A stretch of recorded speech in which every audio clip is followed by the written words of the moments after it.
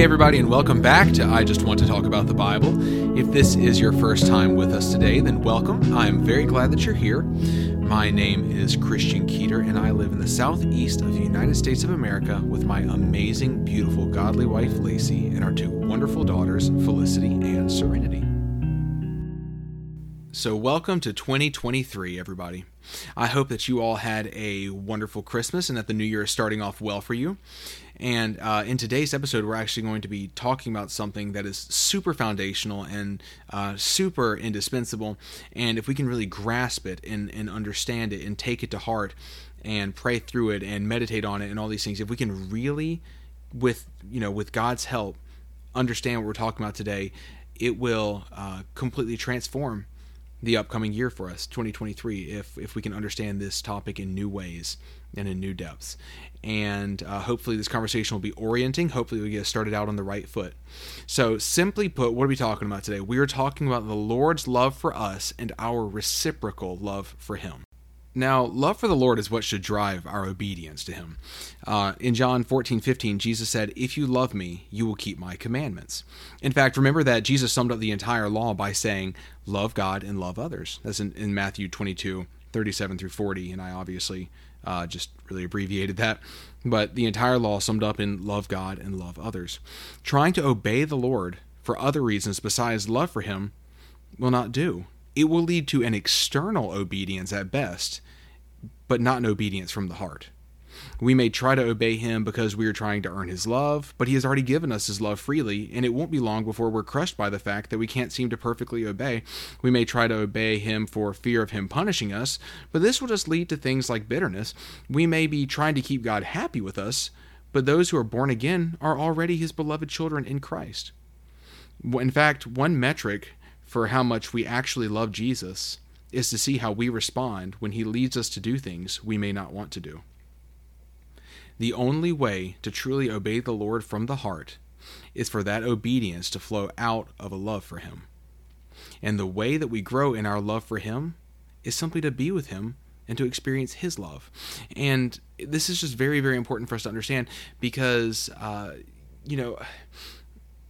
we can try to muster up, like I said, external obedience. We can do the right things externally. We can, but the Bible is constantly bringing matters back to the heart. And even just look at what Jesus said on the Sermon on the Mount, where, He takes murder and then brings it down to the level of anger. Remember that? And where it's just like He's taking it from the external action and taking it down to the heart level.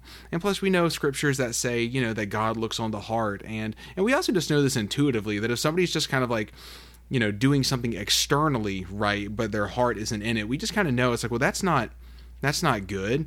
And so my point is just, we can muster up some external obedience, and I'm putting quotes around obedience there. But for true obedience from the heart, that has to flow from a love for Jesus.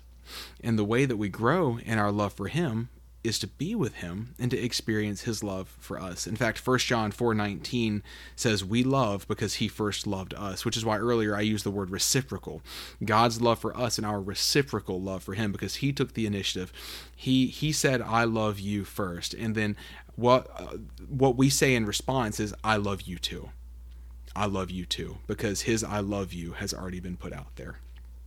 And as we come to believe that and to experience that, we are changed. And the love of God will completely change us. And we will come to want to obey Him. And our love for Him will supplant competing desires.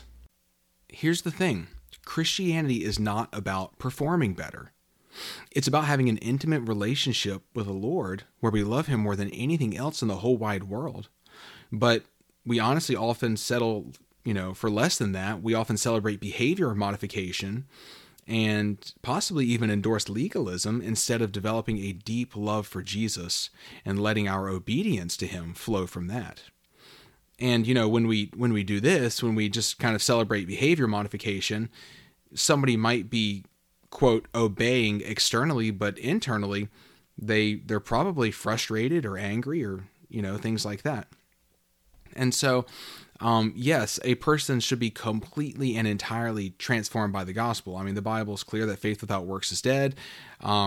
but the point is that what transforms us is the love of God and what Jesus has done for us. And then our obedience to him flows just kind of naturally from a love for him. It's not about just gritting our teeth and trying to force ourselves to do the right thing. Honestly, that's probably striving to obey the Lord in the power of the flesh. No, it is this spirit-led, spirit-empowered obedience that flows from a heart that is just running over because of how aware that person is of the love of God for them. And then they're, like I said, reciprocal love for him.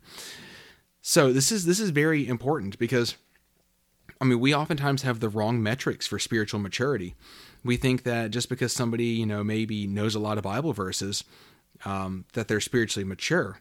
And while it's true that if someone is spiritually mature, they should certainly be growing in their knowledge of the Word of God and be seeking the Lord through his Word, just because somebody knows Bible verses doesn't mean they're mature. And we could use, the Pharisees knew a lot of scripture. You'll recall that when Jesus was in the wilderness, Satan quoted scripture. So we can see just from these examples alone that just knowing scripture is not an indication of spiritual maturity, but spiritual maturity is going to be measured by things like basically our love. How much do we love the Lord? How much do we love others? How aware are we of his love for us?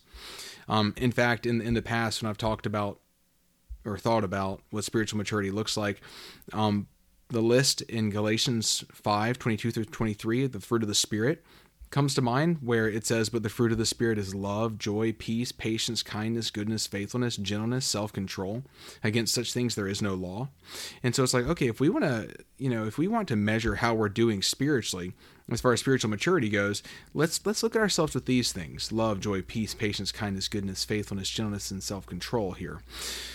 And so, but simply put, are we loving people? Are we loving God? And are we loving others? Like I said, Jesus summed up the entire law with love God and love others. He said, in fact, I've referenced this passage multiple times already. Let me just go here and in Matthew 22 and read this. So Matthew 22, beginning in verse 37, it says, "And he said to him," Jesus is speaking here, of course, "and he said to him, 'You shall love the Lord your God with all your heart and with all your soul and with all your mind.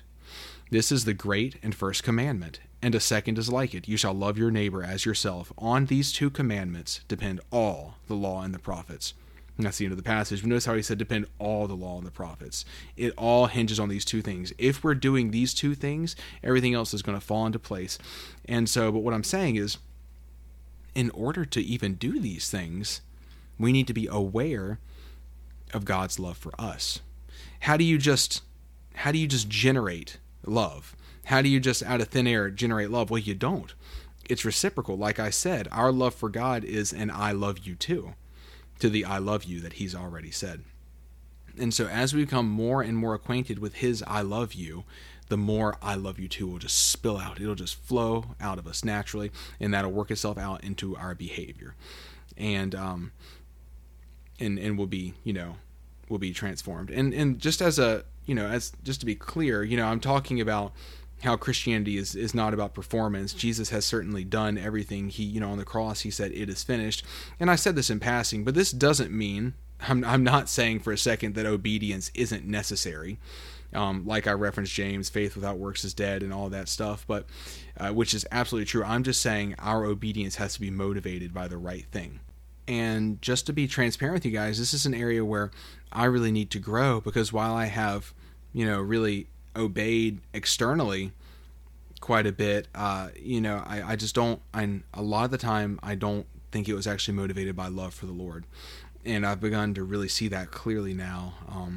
And I've been learning a lot through my wife, Lacey, who really, really does love the Lord, and just looking at myself and just seeing, man, I really need to grow in this area, and then allowing the Lord to just show me how much he loves me, and just kind of sit in that, and then for that to just kind of wash over me and transform me. It's been a very encouraging, very freeing, and very exciting process. And so that's what I want to share with you guys today. So all of that to say this, like I said, if we want to grow in our, love for the Lord, which will of course then work itself out in our behaviors, then we need to grow in our understanding of his love for us. That's where we need to start. We need to grow in our understanding for his love for us. And so what we're looking at today for the remainder of this episode is we are going to look at some of the things that Jesus has done for us, some of the effects of the gospel, some of the results of it in the life of the believer, in the life of the person who has put their faith and trust in Jesus Christ. And so this, just a couple of disclaimers going into this. This list is not intended to be exhaustive. I mean, I'm certainly still learning myself. And two, I don't claim to fully understand everything we're about to discuss. However, even if we don't fully understand it, we can still acknowledge the reality of it. What I mean is this. We're going to read what the scripture says about various things, and we're going to acknowledge and agree with the scriptures, even if we don't fully currently understand it, as if we, fully understand anything, but you know what I mean. So I'm just going to put forth all these things, really just as points for further thought and prayer. So what we're talking about, like I said, is just we're going to talk about some of the effects of the gospel, some of the results of Jesus' death, burial, and resurrection on our behalf. And the reason why I want to do this is because as we go through this list, we are going to, we're just going to see the love of God displayed in incredible ways, his love for us and everything, and what he went through. Because when we say the gospel, a lot of times what comes to my mind, or it comes to our minds, would be like, okay, forgiveness of sins. Yeah, okay, it's like my sins have been forgiven, and so now I can be with the Lord when I die. And that's true. That's obviously true. That's a big component of the gospel, but so much more. It's so much more than that. Like I said, we're not going to exhaust it, but we are going to touch on it today. And so these aren't in any particular order. But before we get started, I want to pause and I'm going to pray. Because these are things that I can say them to you, and that's great. I hope they, sink down into your hearts. And even as I'm talking, I hope it sinks down deeper into my heart. But that's something that only the Holy Spirit can do. That's something that only the Lord can do. He is the one who opens our eyes to these spiritual realities. And in fact, in Matthew chapter 16 here, this is I'll just start reading in verse 13. I just want to point out one thing. In Matthew 16:13 and following, it says, "Now when Jesus came into the district of Caesarea Philippi, he asked his disciples, 'Who do people say that the Son of Man is?' And they said, 'Some say John the Baptist, others say Elijah, and others Jeremiah or one of the prophets.' He said to them, 'But who do you say that I am?' Simon Peter replied, 'You are the Christ, the Son of the living God.' And Jesus answered him, 'Blessed are you, Simon Bar-Jonah, for flesh and blood has not revealed this to you, but my Father who is in heaven.'" And so that was through verse 17. And so that's our prayer here, just that our Father who is in heaven will reveal these things to us, not just in an informational way, but that he will enlighten the eyes of our hearts, that he will really help us not just to agree with these things, but to truly understand and believe them. And in fact, I did an episode all about just what I just talked about right there, called Meditating on the Scriptures Part 1. I believe it was episode number 7. And so I will, you can go check that out if you want more information on what I just said. But let's just pause and pray briefly, and then we will go through this list. So Father, thank you for this time that we have to talk about your word, Lord. We just ask for your help. We ask for your help. We ask for you to open the eyes of our hearts, Lord, so that we can really understand these things in a special way, so that we can know them and believe them, not just intellectually with our heads, Lord, but really in our hearts. Lord, help us to understand the gospel more. Help us to understand what you've done for us, Lord, and help us to understand, please, how much you love us, Lord, because we know that we're transformed by your love. And so, Lord, we just ask for your help with that, and knowing that will just lead to love for you and love for others. But God, we love you, and we praise in Jesus' name. Amen. Okay, so this list, I've just called it Because of What Jesus Has Done, which is, of course, also the title of this episode. And so each of these sentences starts with that phrase, because of what Jesus has done. So I'm just going to go through this. Because of what Jesus has done, all of our sins and shortcomings are completely and totally covered and forgiven. And then, let me read you a couple scriptures. Ephesians 1:7, "In him we have redemption through his blood, the forgiveness of our trespasses, according to the riches of his grace." And then also Colossians 2:13 through 14. And you who are dead in your trespasses and the uncircumcision of your flesh, God made alive together with him, having forgiven us all our trespasses by canceling the record of debt that stood against us with its legal demands. This he set aside, nailing it to the cross. And so the first item is that all of our sins and shortcomings are completely and totally covered and forgiven. Like it says in these passages, in Jesus we experience total forgiveness for our sins. Now, this of course doesn't mean that, and this isn't trying to, sin still has consequences in the here and now, and the discipline of the Lord, Hebrews chapter 12, that's a real thing where if we're walking in sin and, for anyone who's born again, the Lord will correct us. But I'm talking about our position before God, our standing before him. Because of what Jesus has done, nothing separates us from the love of God in Christ Jesus. All of our sins and shortcomings are completely paid for. They're atoned for. Like there it says in Colossians, it says all our trespasses, not some, not most, not many, but all of them. And think about how freeing that is if you really believe that all of your sins are paid for. Will that not lead to gratitude? So many of the struggles in the Christian life come from trying to be good enough for God, or trying to keep God happy with us and trying to live good enough. But the point is, Jesus already did that, and he took care of our sins. So we experience forgiveness. And remember, with this whole topic of the discipline of the Lord, the discipline is motivated by his love for us. His love was never lost. And that's Hebrews chapter 12. You can read Hebrews 12, 3 through 13 sometime if you want more information about that. But even when he's correcting us for the things that we've done wrong, that has nothing to do with, in fact, it's his love that motivates it. And so his love was never compromised for us. His love is set on us in Christ Jesus. Because of what he has done, all of our sins and shortcomings are completely and totally covered and forgiven. The second item on the list is, because of what Jesus has done, we have been redeemed. Now, redeemed basically means like a price was paid to secure our freedom. One thing I learned was that it could be used, the word could be used to describe a slave being bought out of slavery, like being in reference to the slave's freedom. And so let me just give you a verse here. So we actually looked at one of the verses already. Ephesians 1:7, it says, "In him we have redemption through his blood, the forgiveness of our trespasses, according to the riches of his grace." And then Colossians 1:13 through 14 says, "He has delivered us from the domain of darkness and transferred us to the kingdom of his beloved Son, in whom we have redemption, the forgiveness of sins." And so we see that the ideas of redemption and forgiveness are linked here. They're closely related. And so Jesus paid our sin debt. He paid the wrath. You can say it like this: the wrath of God has been fully satisfied and no longer rests on us. Our debt has been fully paid.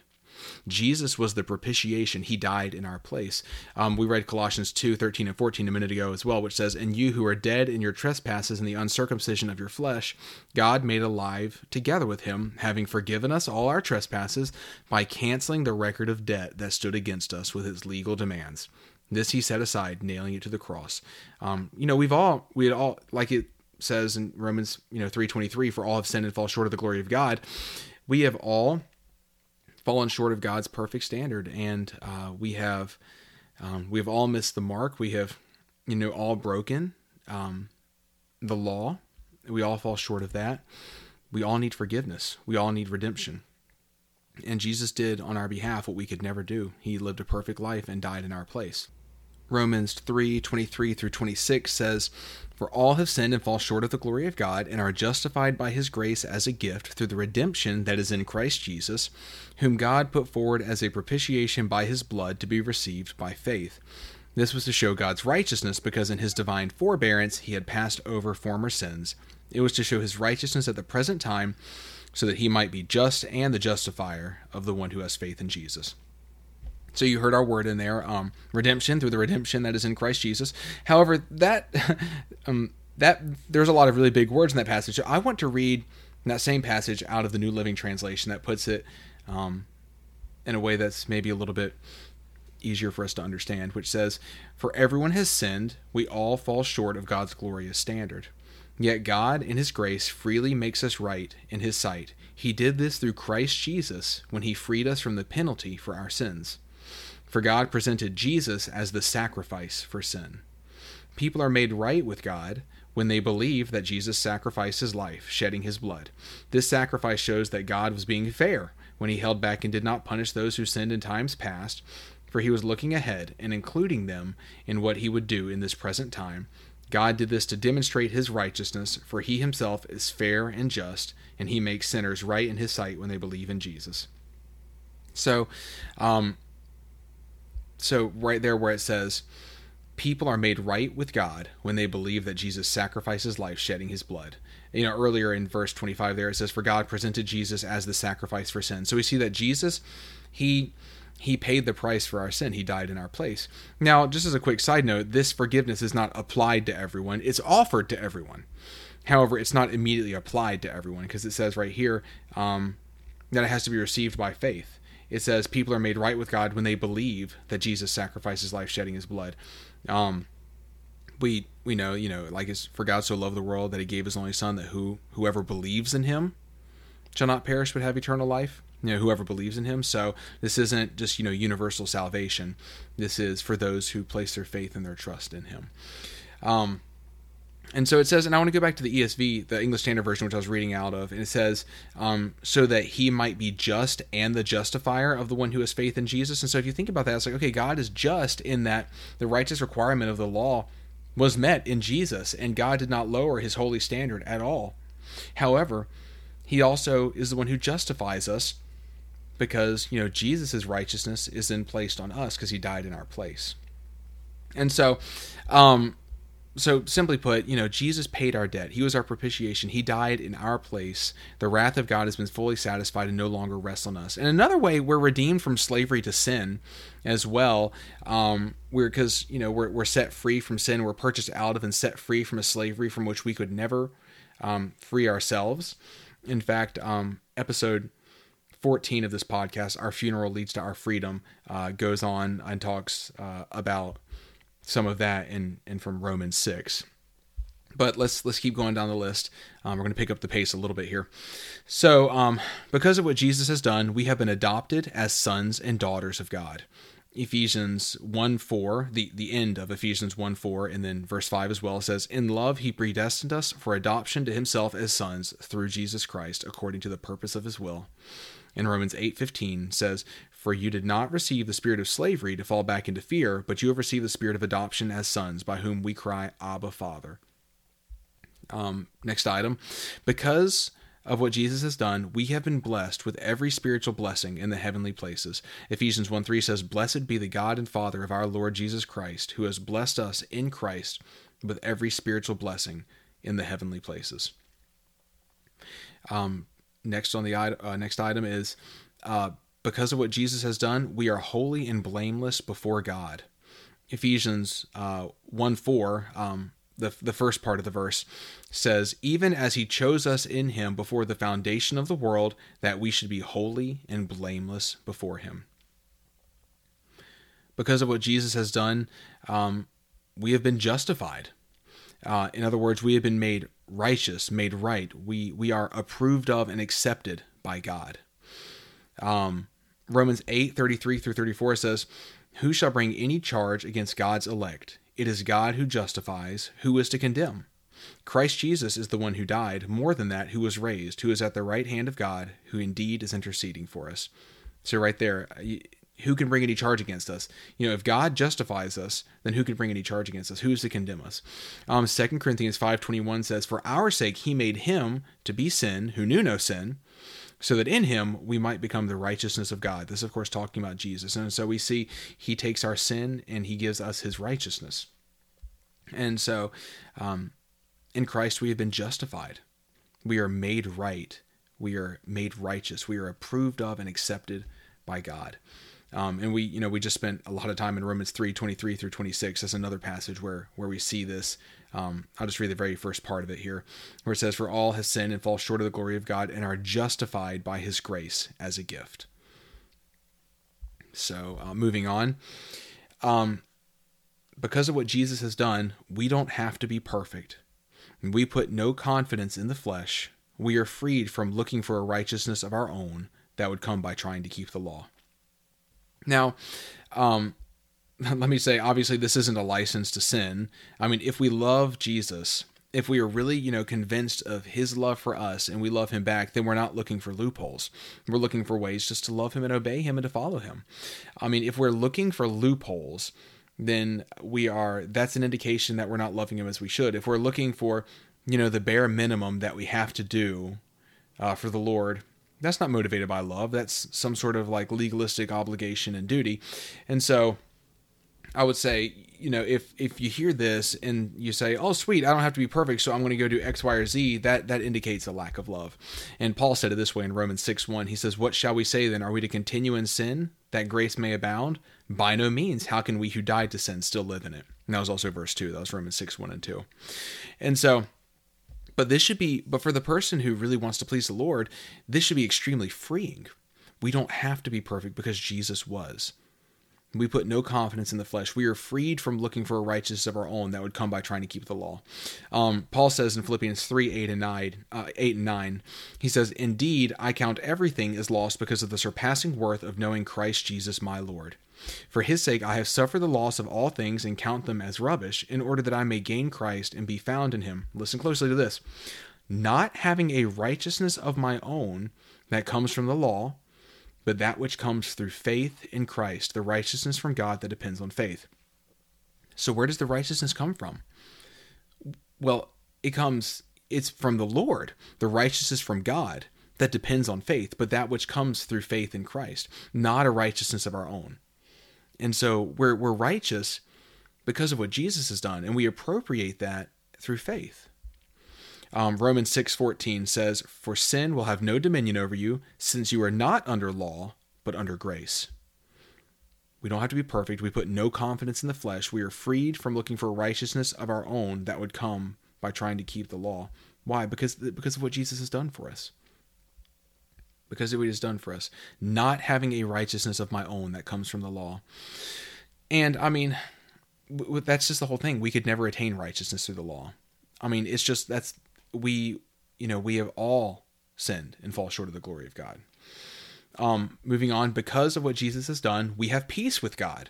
Romans 5:1 says, therefore, since we have been justified by faith, we have peace with God through our Lord Jesus Christ. Because of what Jesus has done, we live in the grace of God. Romans 5:2 says, through him Through him we have also obtained access by faith into this grace in which we stand, and we rejoice in hope of the glory of God. Because of what Jesus has done, who we are is not who we were. We've been made new. We died with Christ and were raised with him. Romans 6:6 says, we know that our old self was crucified with him in order that the body of sin might be brought to nothing, so that we would no longer be enslaved to sin. And 2 Corinthians 5:17 is a really famous passage when we're talking about this. It says, therefore, if anyone is in Christ, he is a new creation. The old has passed away. Behold, the new has come. Moving on, because of what Jesus has done, there is no condemnation for us. Romans 8:1 says, there is therefore now no condemnation for those who are in Christ Jesus. So in Christ Jesus, there is no condemnation for us. Why? Because the penalty has been paid. The price has been paid on our behalf because of what Jesus has done. So next on the list, because of what Jesus has done, we have the Holy Spirit. Romans 8:9-11 says, you, however, are not in the flesh, but in the Spirit, if in fact the Spirit of God dwells in you. Anyone who does not have the Spirit of Christ does not belong to him. But if Christ is in you, although the body is dead because of sin, the Spirit is life because of righteousness. If the Spirit of him who raised Jesus from the dead dwells in you, he who raised Christ Jesus from the dead will also give life to your mortal bodies through his Spirit who dwells in you. Everyone who is truly born again has the Holy Spirit living inside of them. It says that explicitly here. It says anyone who does not have the Spirit of Christ does not belong to him. And so because of what Jesus has done, the Holy Spirit came and he indwells all true believers. Now, you remember when Jesus returned to heaven, then he sent the Helper, the Spirit, and talks about this a lot in John 14, 15, 16. Acts chapter 1 and 2, and so, but so let's move on down the list. Because of what Jesus has done, we are heirs with Christ. Romans 8:16 through 17 says, "The Spirit himself bears witness with our spirit that we are children of God, and if children, then heirs, heirs of God and fellow heirs with Christ, provided we suffer with him, in order that we may also be glorified with him." Next item, because of what Jesus has done, all things work together for our good. Romans 8:28 and 29 say, "And we know that for those who love God, all things work together for good, for those who are called according to his purpose. For those whom he foreknew, he also predestined to be conformed to the image of his Son, in order that he might be the firstborn among many brothers." And so there in verse 29, the good of verse 28 is defined, and that is being conformed to the image of his Son. And so, because of what Jesus has done, is all things are going to be used to make us look more like him. Everything, all things. Nothing's going to be wasted. And that's wonderful. That's just really a wonderful truth to remember. Moving on, because of what Jesus has done, we are more than conquerors through him. Romans 8:38 says, "No, in all these things we are more than conquerors through him who loved us." And next item, because of what Jesus has done, nothing can separate us from the love of God in Christ Jesus. Romans 8:38 through 39 says, "For I am sure that neither death, nor life, nor angels, nor rulers, nor things present, nor things to come, nor powers, nor height, nor depth, nor anything else in all creation will be able to separate us from the love of God in Christ Jesus our Lord." Nothing can separate us from his love. It's secure, it's safe, and think about how free we'd be if we really believed that his love for us is secure and nothing can separate us from that. Moving on, because of what Jesus has done, we are seated in the heavenly places with Christ Jesus. Ephesians 2:4 through 7 says, "But God, being rich in mercy, because of the great love with which he loved us, even when we were dead in our trespasses, made us alive together with Christ. By grace you have been saved, and raised us up with him, and seated us with him in the heavenly places in Christ Jesus, so that in the coming ages he might show the immeasurable riches of his grace and kindness toward us in Christ Jesus." And then, because of what Jesus has done, we have direct access to God through Christ Jesus. Ephesians 3:11 through 12 says, "This was according to the eternal purpose that he has realized in Christ Jesus our Lord, in whom we have boldness and access with confidence through our faith in him." Hebrews 4:14 through 16 says, "Since then we have a great high priest who has passed through the heavens, Jesus, the Son of God, let us hold fast our confession, for we do not have a high priest who is unable to sympathize with our weaknesses, but one who in every respect has been tempted as we are, yet without sin. Let us then with confidence draw near to the throne of grace, that we may receive mercy and find grace to help in time of need." And then I also want to include Hebrews 10:19 through 22 here, which says, "Therefore, brothers, since we have confidence to enter the holy places by the blood of Jesus, by the new and living way that he opened for us through the curtain, that is, through his flesh, and since we have a great priest over the house of God, let us draw near with a true heart in full assurance of faith, with our hearts sprinkled clean from an evil conscience and our bodies washed with pure water." And that's the end of that passage. And that's drawing very clearly and heavily on tabernacle and temple imagery here. And so it's interesting because Jesus is both the priest and the sacrifice. And but it says we can enter the holy places by the blood of Jesus. Remember, where was God's presence the strongest? Right there, it was in the Holy of Holies. And so we can enter the holy places, we can enter into the temple because of the blood of Jesus. In other words, we have access to the presence of God because of what Jesus has done on our behalf.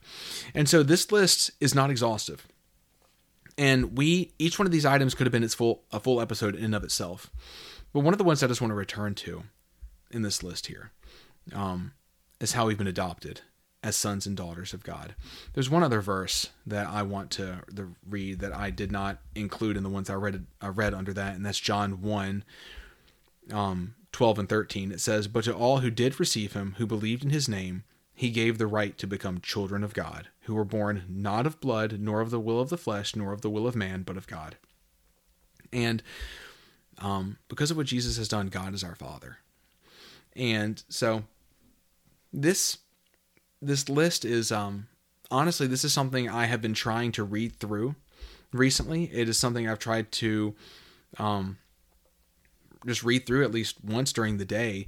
I have it written in a more personalized way, not saying our and we, but like I and my, and just to really drive home how personal it is, for me. And so, for example, I've been trying to say daily, because of what Jesus has done, all of my sins and shortcomings are completely and totally covered and forgiven. I have been redeemed. I have been adopted as a son of God. I have been blessed with every spiritual blessing in the heavenly places. I am holy and blameless before God. Just going down the list.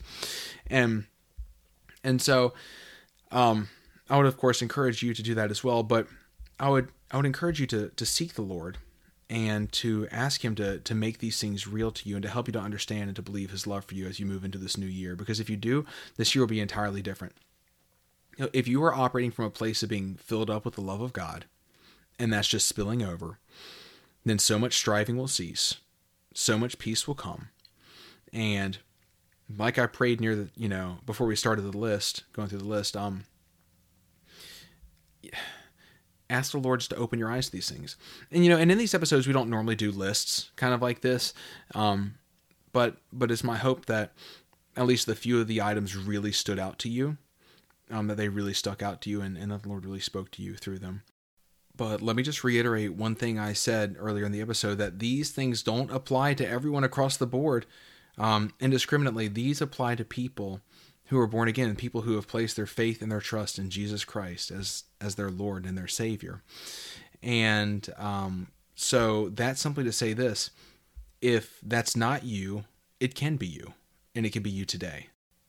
Romans 10:13 says, "For everyone who calls on the name of the Lord will be saved." And so, just because someone grew up in church, just because someone prayed some sort of prayer, all these things does not automatically indicate that they're born again. And the question is really boils down to, do they know the Lord? Do they actually know Jesus? Jesus said in John 17:3, "And this is eternal life, that they know you, the only true God, and Jesus Christ, whom you have sent." And so I just want to say that clearly. And if you have any questions about that, I would encourage you to go back and listen to episode 24 of this podcast, entitled The Gospel. And that's what we talk about the whole time. We talk about the gospel.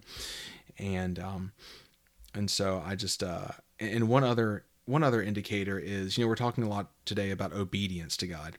If there is absolutely no desire to obey God, or if there is just zero conviction over sin in someone's life, then I would encourage that person to look in the mirror and ask the Lord, am I truly born again?